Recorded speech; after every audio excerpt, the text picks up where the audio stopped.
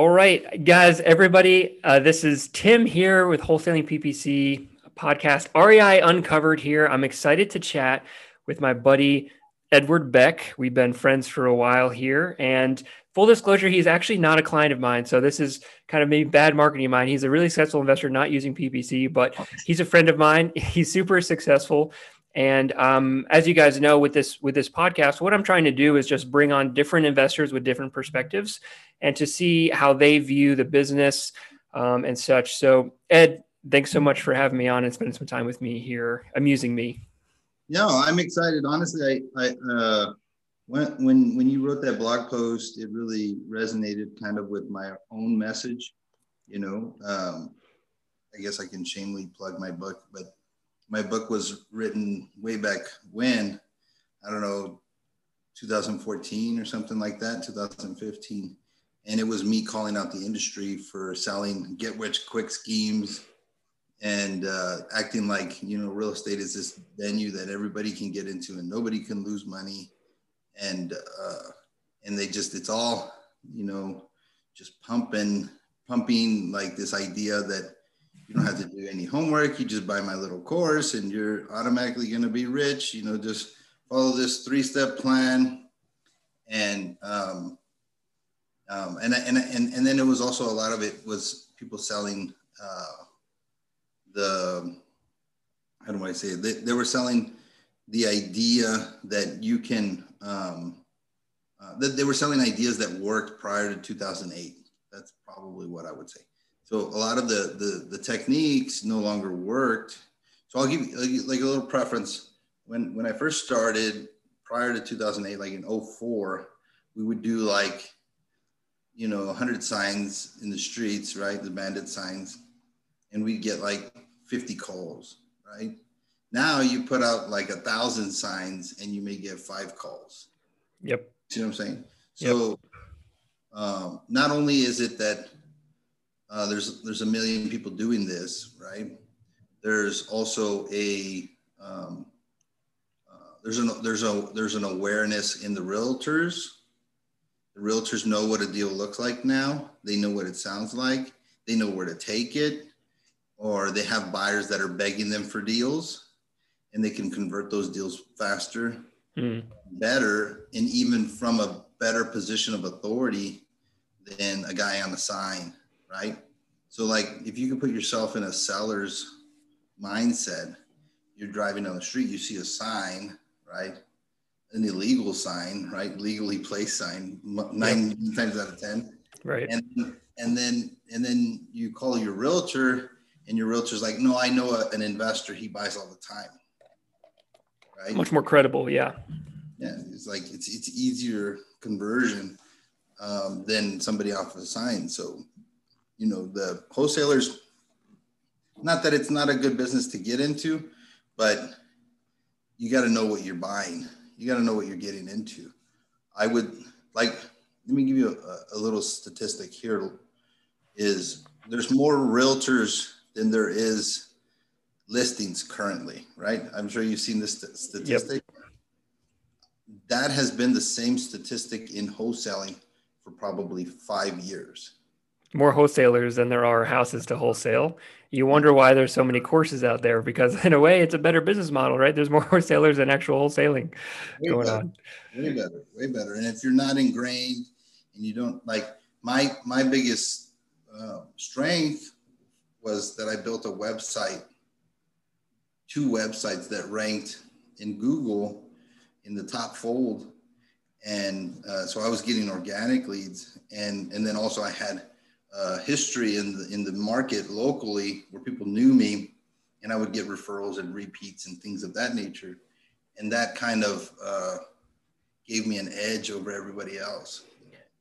So yeah, let's talk about your business a little bit. So people on here who don't know who Ed Beck is, shame on you if you don't know who Ed Beck is, but just in case you don't, can you just give a little background of what your credibility is? Like, how long have you mentioned that you've been in the business since 2004, so a lot longer than me and probably most of the people listening to this, but kind of give a background of the volume. Are you what are you doing specifically? Maybe even the scope of your business, like how successful are you in a way? Like, why should people listen? Can you just give me an idea of that backstory there? Yeah, I started in '04-ish with my pops. My pops was in the business since the early 90s or late 80s. And he was back in with like the VA, foreclosures and things of Yeah. that nature, like back in the day. And he says he was the first person ever to put a bandit sign in El Paso. So Oh, that's really? the city that I'm in. Yeah. When I Yeah. was a kid, I used to go with him when I was like 15 in the middle of the night and kick over people's signs. Yeah. Savage. True story, right?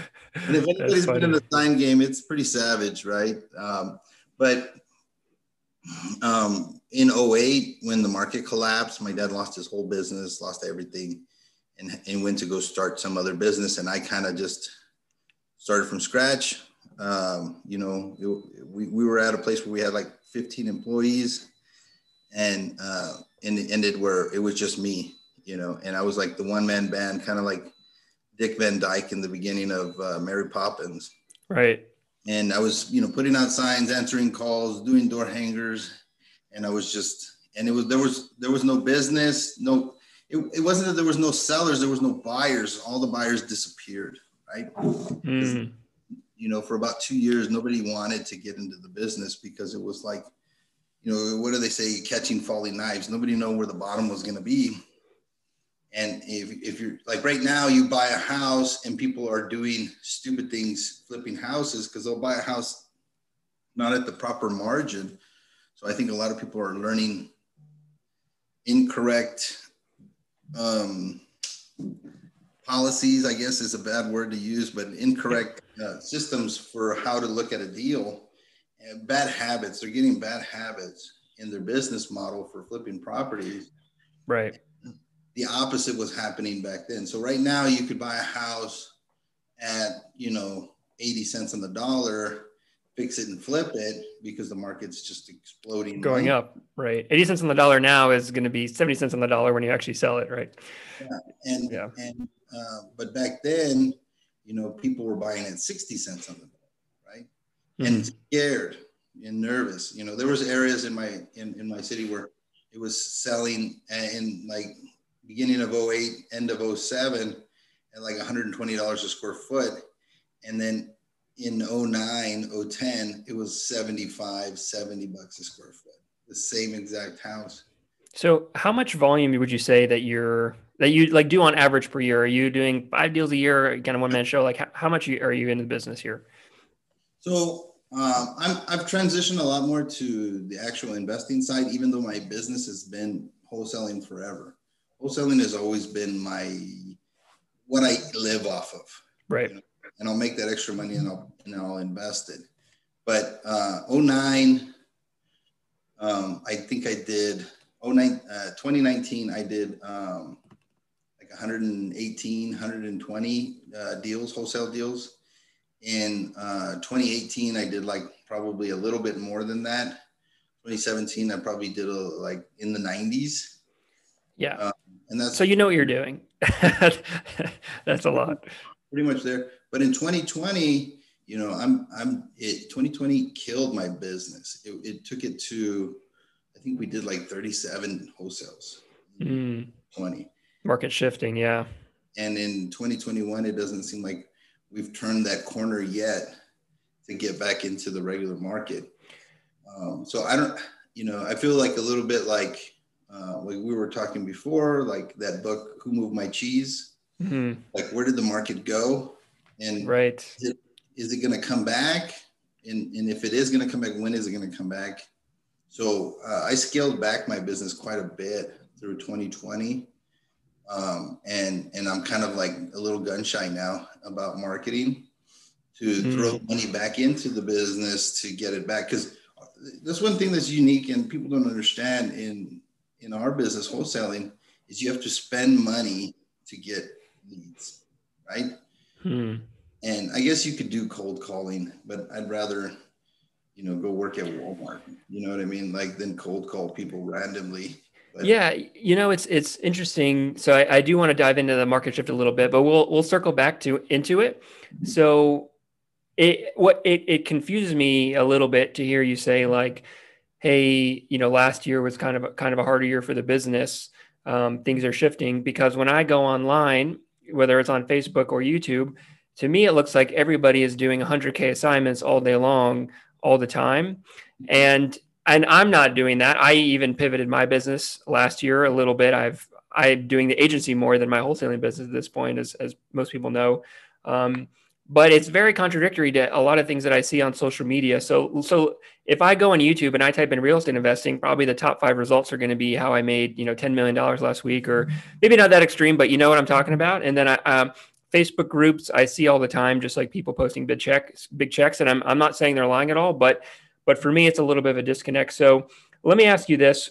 When you see people, like when you see all this stuff on social media, I mean, do you think a lot of it is accurate? What do you have to say about those kinds of posts and the frequency of them? Honestly, I've always thought that our business is full of I don't know, posers. So our business is full of posers. You know what I mean? And honestly, it's hard not to. Like, when we first met at Carrot Camp, I went there and I felt like I was like one of the bigger guys in the room. And I spent most of my time somewhat bragging. And I remember when I was flying back home, I was like, man, I just spent all this time and I got nothing out of it because I couldn't get out of my own head. Right. And so I made it a point to go back with a different mindset of learning and gaining knowledge from other people. And I had a better Carrot Camp at the second round, just being transparent. But honestly, I think a lot of people, first thing, I think a lot of people are posers. B, I think a lot of people are doing all these creative type real estate deals that will eventually bite them in the butt. They're getting the money today and it's very short-sighted, which is kind of, unfortunately, the millennial mindset. It's very short-sighted. No offense taken to that. Yeah, no offense. present company excluded, right? But I think this it is, and it's not even just the millennials. It's also just the American mindset. It's the microwavable mindset. It's the way I like to use it as an analogy is in a field. You have your field of your life, right? And you can plant cotton in your field, right? Or you can plant trees, right? If you plant cotton, you'll get that harvest within that year, but the next year you have to go and plant again. Right. It doesn't stay there. You have to roll it all down and build it back up. But if you plant a tree, you're not going to get a harvest for maybe like 10 years. But at the end of those 10 years, now you don't have to water as much. You don't have to deal with it as much. And it's just a continual harvest, right? You don't have to replant. You don't have to do as much. And I think everybody in the millennial is so short-sighted that all they want to do is just plant cotton rather than plant some trees in their life, I was, ironically, there was a good Facebook post the other day. Someone did some research, and he basically went through like a lot of the big real estate investing podcasts, and he reached out to a lot of the interviewees on there. And I think he talked to like 400 of them. And he basically was following up with them post interview, because, the interviews, they all have a big story about, this big deal they did or whatever. And I don't quote me on the stats here, but it's something like 3% of them are ended up quitting their job and like pursuing it full time. 70% of them aren't even in the business anymore. And then the rest of them are probably kind of stabilized where they are.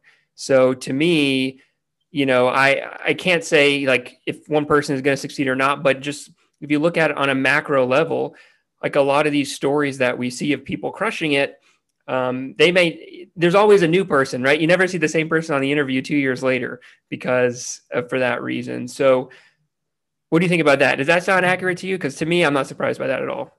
No, and I would even go as far as to say that probably 95% of the people that flip houses lose money. 95%. And they all lie about it. They all lie about it. Like, let me give you an example. So you talked about people posting checks, right? Yeah, So all the time. you go to these Facebook group and the guy will post a check and it'll be a 40, 50 grand or 60 grand or 100 grand or whatever it is, right?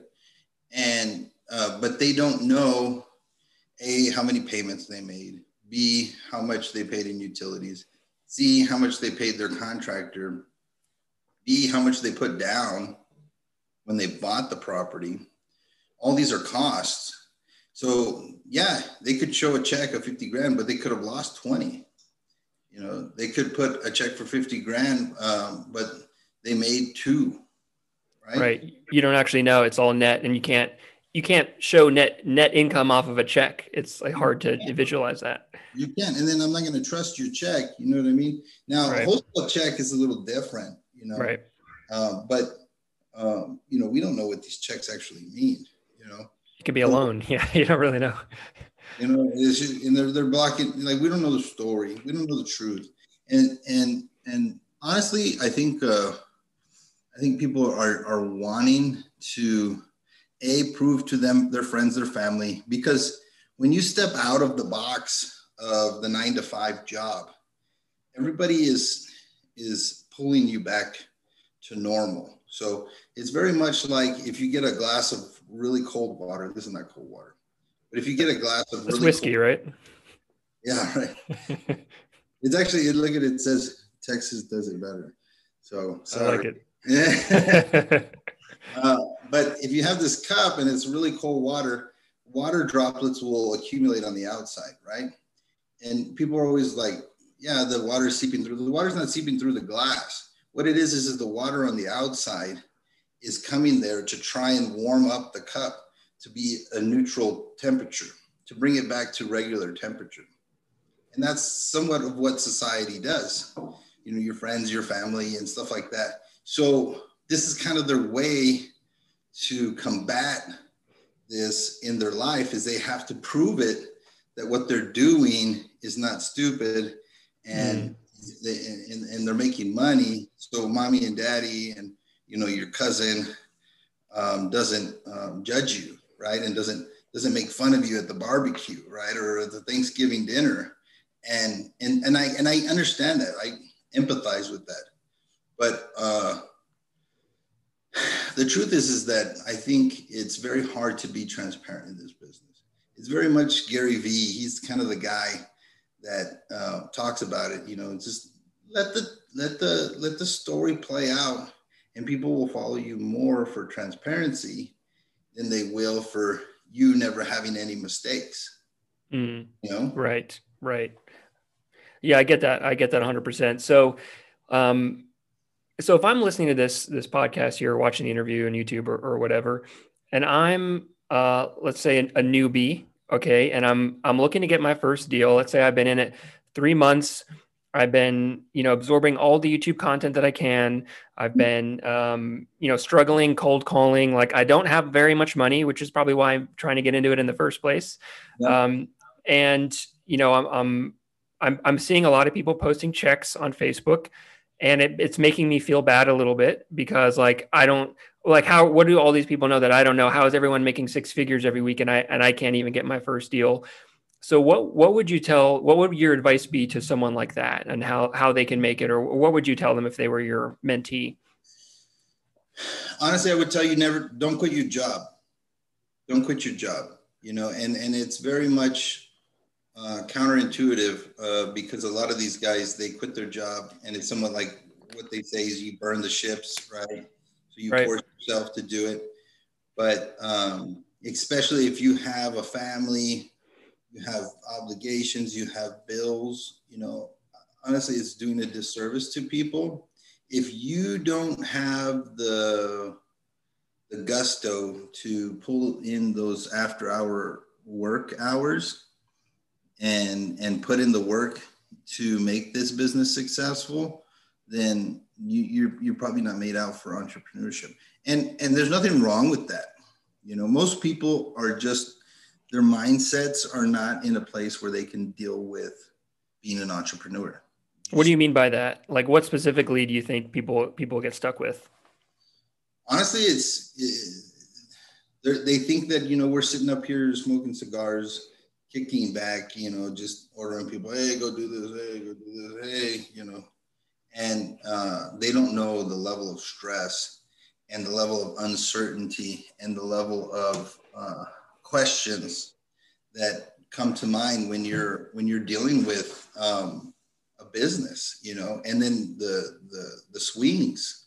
There's been months like during COVID, there was like 6 months I had no income. That's stressful. You know what I mean? And my when you go from making $850,000 a year to no income, now you've been tested in fire of being an entrepreneur. You know what I mean? And most people, they'll change their lifestyle up to their new income, right? I'm making 850. I should drive, a Range Rover and have a gold Rolex. You know what I mean? And but the truth is that you have to match. Like I heard somebody say I forgot who it was, is divide up the last 5 years of your income, and then that's what you should live off of. Base your life on that, not on just one good year. And not saying that I'm the best example to tell people to do it, because I fall into that trap too. But some people just they don't have it. They don't have it. Whatever that entrepreneur gene, that angry dog, that growl. You know what I mean? Yeah, the fight. Yeah, if you don't have that growl, or like, it's not going to push me around. I'm going to go out there and kick it into that next gear to push through this. Then yeah, you can test the water and see what you got. And a lot of it, it's just, if you ever read the book Outliers. Yeah, for sure. Super good book. Super good book. And there's a part in there where he talks a lot about people that went through struggles, and that's what made them successful, or learning disabilities, right? So it's almost what makes you strong is trouble, stress. That's what makes you strong. It's very much like a sword. You ever seen people make samurai swords, right? And the stronger they make the samurai sword is the more times that they put it in the fire and then put it in the water. Put it in the fire and put it in the water. It's tempering the I love sword. That. And the more times you can deal with getting in the fire and not breaking, right? Because sometimes it'll break. If you do it too many times, it'll break. And the more times you could do it, the stronger that steel is, right? So what I'm hearing from this basically is like, this business is not easy. It's not meant to be easy. And if I'm getting started in it, doesn't mean don't do it at all. It obviously, like, if you want to go for it, definitely go for it. But just understand a lot of the information that you see online, they're not going to tell you it's hard, because it's hard to sell a course with that kind of messaging. You know what I mean? But selling a course is like, hey, you can do this.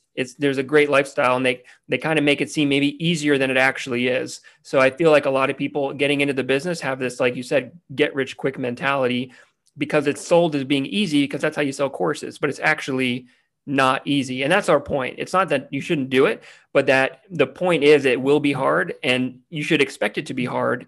And you should really try to, and this is a lesson I've been learning recently, you should really try to work on yourself. And like, when you can handle the stress, that's when you ultimately will be successful, infinitely for the long run, improving that ability. What would you say, Ed, is your greatest strength as a business person that's allowed you to succeed over the years when others have crapped out? I'm a grinder. I don't mind it. I kind of enjoy it. You have to enjoy it in a way in the business. If you don't like it, then you're going to be miserable all the time, because it's such a grind. Yeah. And a lot of people don't like it. I've had many people that I've partnered with in real estate deals, and they're like, I don't know how you're doing what you're doing. They don't understand it. They don't get it. You know what I mean? They're like, I don't know how you could do all these things, where you're fixing 10 properties, you're wholesaling 8, and and then you're writing a book at the same time. You know, they're like, I don't know how you're doing all this. And you have, you know, I got 3 kids, I've got a wife, you know, how you balance all that, right? And you know, it's, I like the grind. I like it, you know, and I heard my pastor tell me one time, he said that your greatest strength is also your greatest weakness. And so my ability to be stubborn, right, is my strength, but it's also my weakness, right?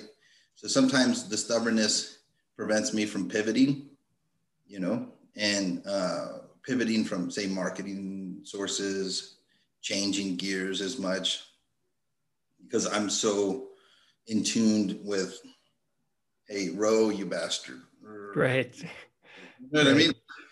And, but that's what I would say. That's my strength. I see that, you know, my favorite saying with, because I don't know if you ever got into it where you're in a local level and there's like competitors, you know, your competition level, and you know, you'll hear from this guy, hey, this guy said this about you, and this guy said this about you. I had a guy that I mentored here, because I mentored like 25 guys in my city. And I had a guy that I mentored, and he left, and he would always put on social, I don't need no guru or whatever, right? And I would always say, whenever they would say that, I was like, let's see where he's at in 5 years. You know what I mean? Like, he can say what he wants. Let's see where he's at in 5 years, if he's still in the game, you know? And if he is, I'll give him props. You know, he can say whatever he wants. Like, I don't hold any ill will, but it comes down to that, you know, sustainability, that ability to push through adversity, you know, critical thinking, those kind of things you can't learn in a book, you can't learn in a course, you know. Where I'll give you an example. There's been many times where I was in wholesaling and I'd come home from work and the lights would be turned off in my house. True story. I come home and my wife's like, the power's out. I was like, what happened? And she's like, well, I don't know, you know, and I forgot to pay the bill or whatever, right? Wow. Yeah. And so I'm scrambling to pay, you know, whatever, because I'm floating money, right, to do certain things. And I'm so vision focused, so forwardly focused, I don't look at the day, and I'll just go all in, every hand. I'll just like, I'm in all hand, you know. And a lot of people just not made for that, bro. Not made for that. You know, hey, break out the candles. I'll fix it tomorrow, right? Yeah, that's true. Or hire a personal assistant. I feel at that point, you know, maybe that'd be an option for you. Yeah, but I'm just saying, like sometimes that struggle it's real. You know, there's times where you're like, I don't know how I'm going to pay the contractor this week. We went over budget, and I got to finish this project, and I'm short 10 grand, and I don't have it. Right? That's real. That stuff happens all the time. You know, when you're just in so many deals, you know, like I'm in a big apartment complex that I'm remodeling right now, and we're over like 20 grand in our budget, right? And you know, so got to come up with 20 grand. You know, you got to go work the streets for money. You know what I mean? And you're like, okay, where am I going to get this from? You know, and that's what entrepreneurship is. I heard somebody say, I think it was what's that comedian that has the Family Feud? What's his name? Steve Harvey. Steve Harvey. He said entrepreneurship is like jumping off a cliff and building a parachute on the way down. You know what I mean? And he's like, yeah, you're not going to know until you're in the middle of it, what's going to be needed of you, right? And if you don't have that ability to say, hey, I can deal with it, you know, I can overcome it. I can take a couple hits, you know, take that guy sending you, hey, I need a check on Friday. I'm like, I'm not going to have it till next week, bro. You're going to have to wait. And you got to eat crow, you know, or like we say here in El Paso, you got to eat your sopa. So sopa's like your soup before your meal, right? And it's like you gotta deal with it. You gotta take the punches. And a lot of times I just don't see it in them. I don't see that oomph, that fire, that untangible in people that will give them this sustainability to get past this 10 years. You know? Yeah, I love that, and I'm all about the long term. Like, what are you going to do to succeed, not just this year, but in 5 years and 10 years, right? And Mm-hmm. there's so many people that crap out of the business. It's important. Don't assume that just because you got your first deal done, that you're going to make it. Like, don't assume that, because there's a lot of people who do get a handful of deals done who still crap out of the business. It's not all about the first deal. So I approach the business, what I'm hearing, and I 100% agree with, is approach the business from a long-term mindset, right? That's ultimately what you're going to do to succeed. And one way to do that, to make it easier on yourself, is to keep your job. If you have a full-time job or a part-time job, keep it, because you can do deals on the side. If you're not willing to do a full-time job and a part-time job, or two full-time jobs, you shouldn't be in this business. You shouldn't be in entrepreneurship at all, right? Yep. So make it easier on yourself. Don't, humble yourself a little bit. Keep a side income, because it will get difficult. There will be ups, and Ed's very successful. He knows how to do deals, and still there are periods where he didn't have income coming in. And it's so important. And same for me. It's so important to have side income so you can handle it. And we're looking at 5 years and 10 years, not 1 month. Don't burn the bridges. Maybe works for the first 3 months, but it's not going to work for 5 years. So And with that being, yeah, go ahead. honestly, I think that if I had to do it again, I might do a different road, because I've been full time for 16 years, and I know the strain that it's put on my marriage. I know the strain that it's put on my family. I know and it's like this trade-off, right? And I don't know, God will tell me maybe on the other side, right? But I don't know. I don't know the solution, and I don't know the answer. Yeah. But if you got it in you, right? Most people know, and you can try it, go for it. But I would say, a lot of times there's a saying that says that the worst place to be is unconscious incompetence. So like, you're not even aware that you're not aware. Like, you don't even know what you don't know. And if you've never been in this business, you've never been in any business, right? You have no idea what you're getting yourself into. Mm. And this gives you like floaties. You don't know how to swim yet, so let me give you some floaties, and you can jump in the water, and save yourself a lot of heartache and pain. But if you wanna swim with no floaties, and you never swim before, yeah, jump in the deep end, go for it. Let's see if you can survive, and maybe that's the way you learn how to swim. But true. Everyone has their own different path, right? So we'll wrap this up here in a minute, but I know we've been I try to be, people call me negative, people call me cynical, because there's so much positivity out there, and it is warranted, but I think there's too much, and I'm trying to average it out in a way. So I kind of have to be the polar opposite. But on the flip side, so you have seen a lot of success. What does that look like? What is the life of a real estate investor or real estate wholesaler look like? What are some of the benefits of it? What would a good day-to-day be like? I mean, you've worked hard. There are benefits of it to making that much money. Can you tell me what that lifestyle is like? You know what? I'm somewhat stupid in regards where, like I was saying before, I keep going back in. If I would have just settled down, 5 years ago, I wouldn't have to work really. And so there's a point where you're like, I can't buy any more properties. I'm not going to buy any more properties. It's almost a sickness, I'm not going to buy any more properties until I finish these ones, and then the deal comes, and you're like, you're like that crackhead. Yeah.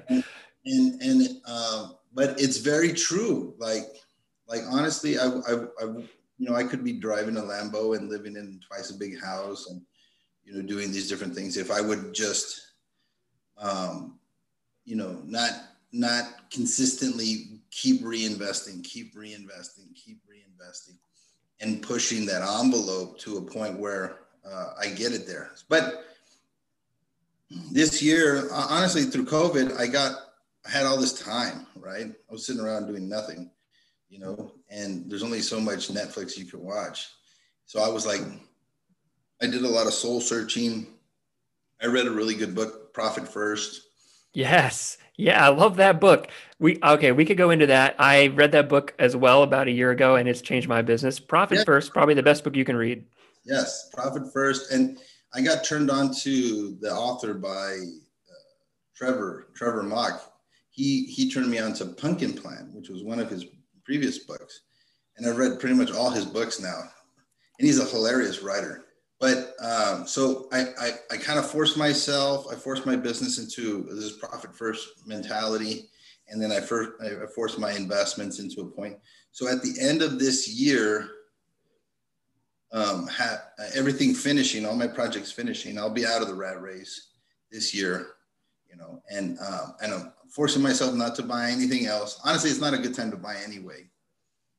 It's so hard to get a property that cash flows properly. Like I've sold 10 properties in the last 2 years that I was holding rentals because people are just paying stupid amounts. Like I sold duplexes at like 4 and 5 cap rates. And I'm like, how can I say no? Like, this is like, well, okay. Like if you want to buy it, you know what I mean? I didn't have to fix it. It wasn't nice. It was a rental, you know what I mean? And they were buying them at 4 and 5 cap rates, which is like, okay, like if that's what you want, and, Right. and it's all these guys that are on, bigger pockets with this burr mentality where they're going to live in one side and rent out the other. But they're so hard to find is duplexes, quadruplexes, triplexes. So they were just overpaying for it. So I was like, I'm not going to argue with you. If you want to live next to, your renter, go for it. Enjoy, I'm not doing that, right? Yeah. But I'll tell you this though. On paper, super like I've got like, I don't know what my net worth is probably over 8 million. Jeez. Yeah, but in my day to day, I know. Let me tell you this, and maybe this will help you guys, because most people are entrepreneurs are like me. At least that's what I find. And our weaknesses is we're generally undisciplined. We're high risk takers. We're loose with money, big spenders, big tippers, right? We're like flamboyant, outgoing personalities. This is like if you had a picture of what a wholesaler looks like, it looks like Looks like this. Ed Beck. Yeah. Yeah, it looks like this guy, you know what I mean, with freaking greasy hair, right? And so I know myself, and I know that I'm like that. So I forced myself to buy more properties so that I didn't spend it, right? Because I would have just blown it, right? It would have been sitting in my bank account and I would have been like, okay, let's go to Paris. Let's go to Italy. Let's go, not that I like travel because I'm a Gen Xer. We don't travel. And so that's kind of one of those techniques that I use to force myself to be more disciplined is if you get yourself into another project, you'll have to find that money and not, live on ramen and put that money in there so that you don't spend it, right? Mm-hmm. So it forced myself to live below my means, right? So that I could accumulate properties. And I've been accumulating mainly because I felt like inflation was coming. I'm a big Robert Kiyosaki fan. I read all like 30 of, he's probably got like 16, 17 books. And I've read most of them. I can't say all of them. And he always talks about inflation coming, right? Inflation. So I've been betting on it for years. And now it's crazy to see it finally coming around, and this whole time, like, I was like, man, when is this inflation going to happen? You would see this stuff happen and then like COVID, and then they just throw millions of dollars, trillions of dollars at everybody. It's like direct inflation now. So I think that's the big thing I would say is that if you know what you're good at, know your weaknesses, know your strengths, build your business or your investment career around it, because nobody got into wholesaling to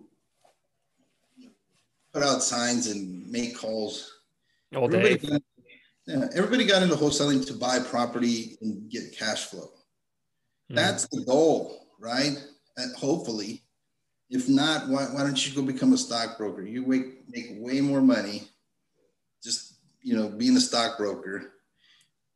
Go get your Series 7, and or go become a mortgage officer. Those guys make good money, right? Like, why would you want to be a job? Yeah. Why would you want this job? Like, this job is not that glamorous. The only reason that you get this job is because you get access to deals. That's the purpose. That's the great part of this business, is that I get a first look before anybody else does. And if I want that deal, I'm going to get it. I love that. Yeah. And that's something I could probably work on. I mean, I've never taken title to a property. I've always been in the wholesaler mindset, not in the wealth building mindset. So that's something that even, my journey has been going through. And just a couple of points, you threw a lot out there, and then we'll finish it up here. But basically you were saying, like, your lifestyle here is not that different. Like, you're still a grinder at heart. And I find similarities with a lot of successful people. It's like the irony of life. In order to get to that level of success, you have to develop the mentality of, like, kind of always grinding, almost seeking the pressure, seeking the stress. And then when you are successful, you're already that way. You can just keep doing it in a way. So, like, to get to the point of being successful, you almost don't even enjoy, or you don't even use it as much. It's like ironic. You agree with that? Yeah, I think so. I think you have to change your mindset. I have a really rich partner. He inherited a bunch of money. Well, he's going to inherit a bunch of money from his dad. His dad was one of my partners before, and we were doing a bunch of deals together. We still have a big portfolio together. And I remember him sitting me down, and he's like, you still act like you're running the streets, Yeah.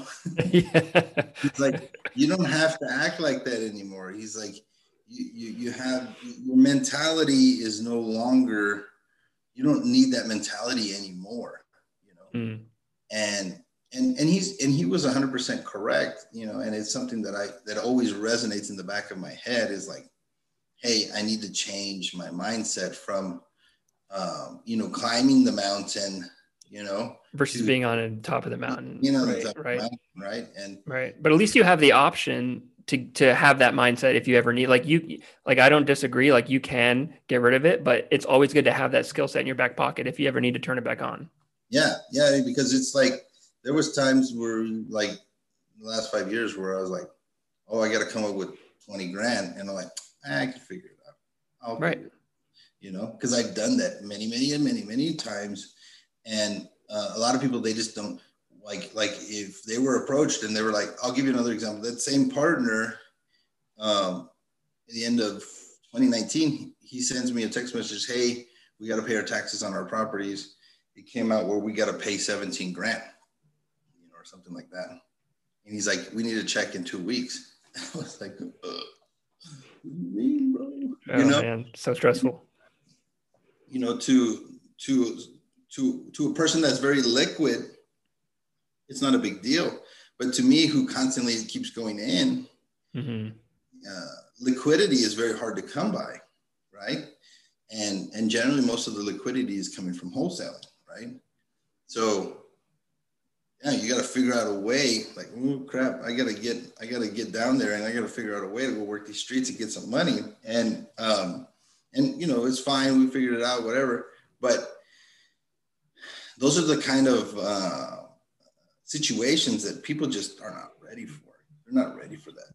And you still deal with it now. Like, you've earned your right to not have to deal with that, honestly, but you still do it anyway. And it's partially a choice. I mean, things come up, you're right. But like, it is something, it's a skill set that you will need the rest of your life. Like, life will never be, and it's something I was spoiled growing up. So this is a lesson I've been learning over my wholesaling journey, is like, life will never be easy. Like, wholesaling isn't meant to make your life easy, and you just need to accept it. And you need to be better. Don't wish your life was better. You become better, and I didn't know what that meant. And now I do. And I just want to go back to an earlier point you said of, like, build the business based on your lifestyle. And I'm not telling everyone that, they need to go buy a bunch of properties and like grind all the time and work the streets like Ed when you've made it. But I think there's something to be said for building your business around who you are. And just to share my example here, I run a PPC agency. That the avatar that Ed gave about the typical wholesaler is not me. I'm not like the sales guy. I don't, I don't have any hair grease. I don't do any of that. I'm not the slick guy. You don't see me on social media very much, but I am very like a back of the computer, like analyzing, number crunching type of person. That's who I am. And I adjusted my business because I wasn't super happy in the wholesaling industry, but I really like the marketing of it. I like online marketing. So I didn't have to, but I intentionally shifted my business to doing a pay-per-click agency because it worked for me. So this is me living as example of build your business based on your lifestyle, and you can be creative about it. It doesn't have to be wholesale or bust. So. And that's what's one thing that's great about wholesaling is you meet so many people and they do so many different things. Like I met so many people, I'm like, what do you mean you do that? And then they're like, yeah, that's what I've done for 30 years. I say, I didn't even know that was a job or a business. Like, you meet people, they do so many random things, and you can make money out of anything. I met some of the richest people and they were doing, like, I'll give you one story and we'll close with that. Also, I want to plug my book. Oh, yes. My dad, he tells this story. It was not my story. And he says that somebody came into their office. It was a government homes, right? And they were selling, government repos. And he's like, he came in and he had a janitor's suit on, right? Like an outfit, like he was a janitor at a local school. And he's like, hey, I want to buy one of your properties. And he's like, okay. And he gave him a list. And he's like, okay, I like this one. I'd like to see it. I'm going to make an offer on it.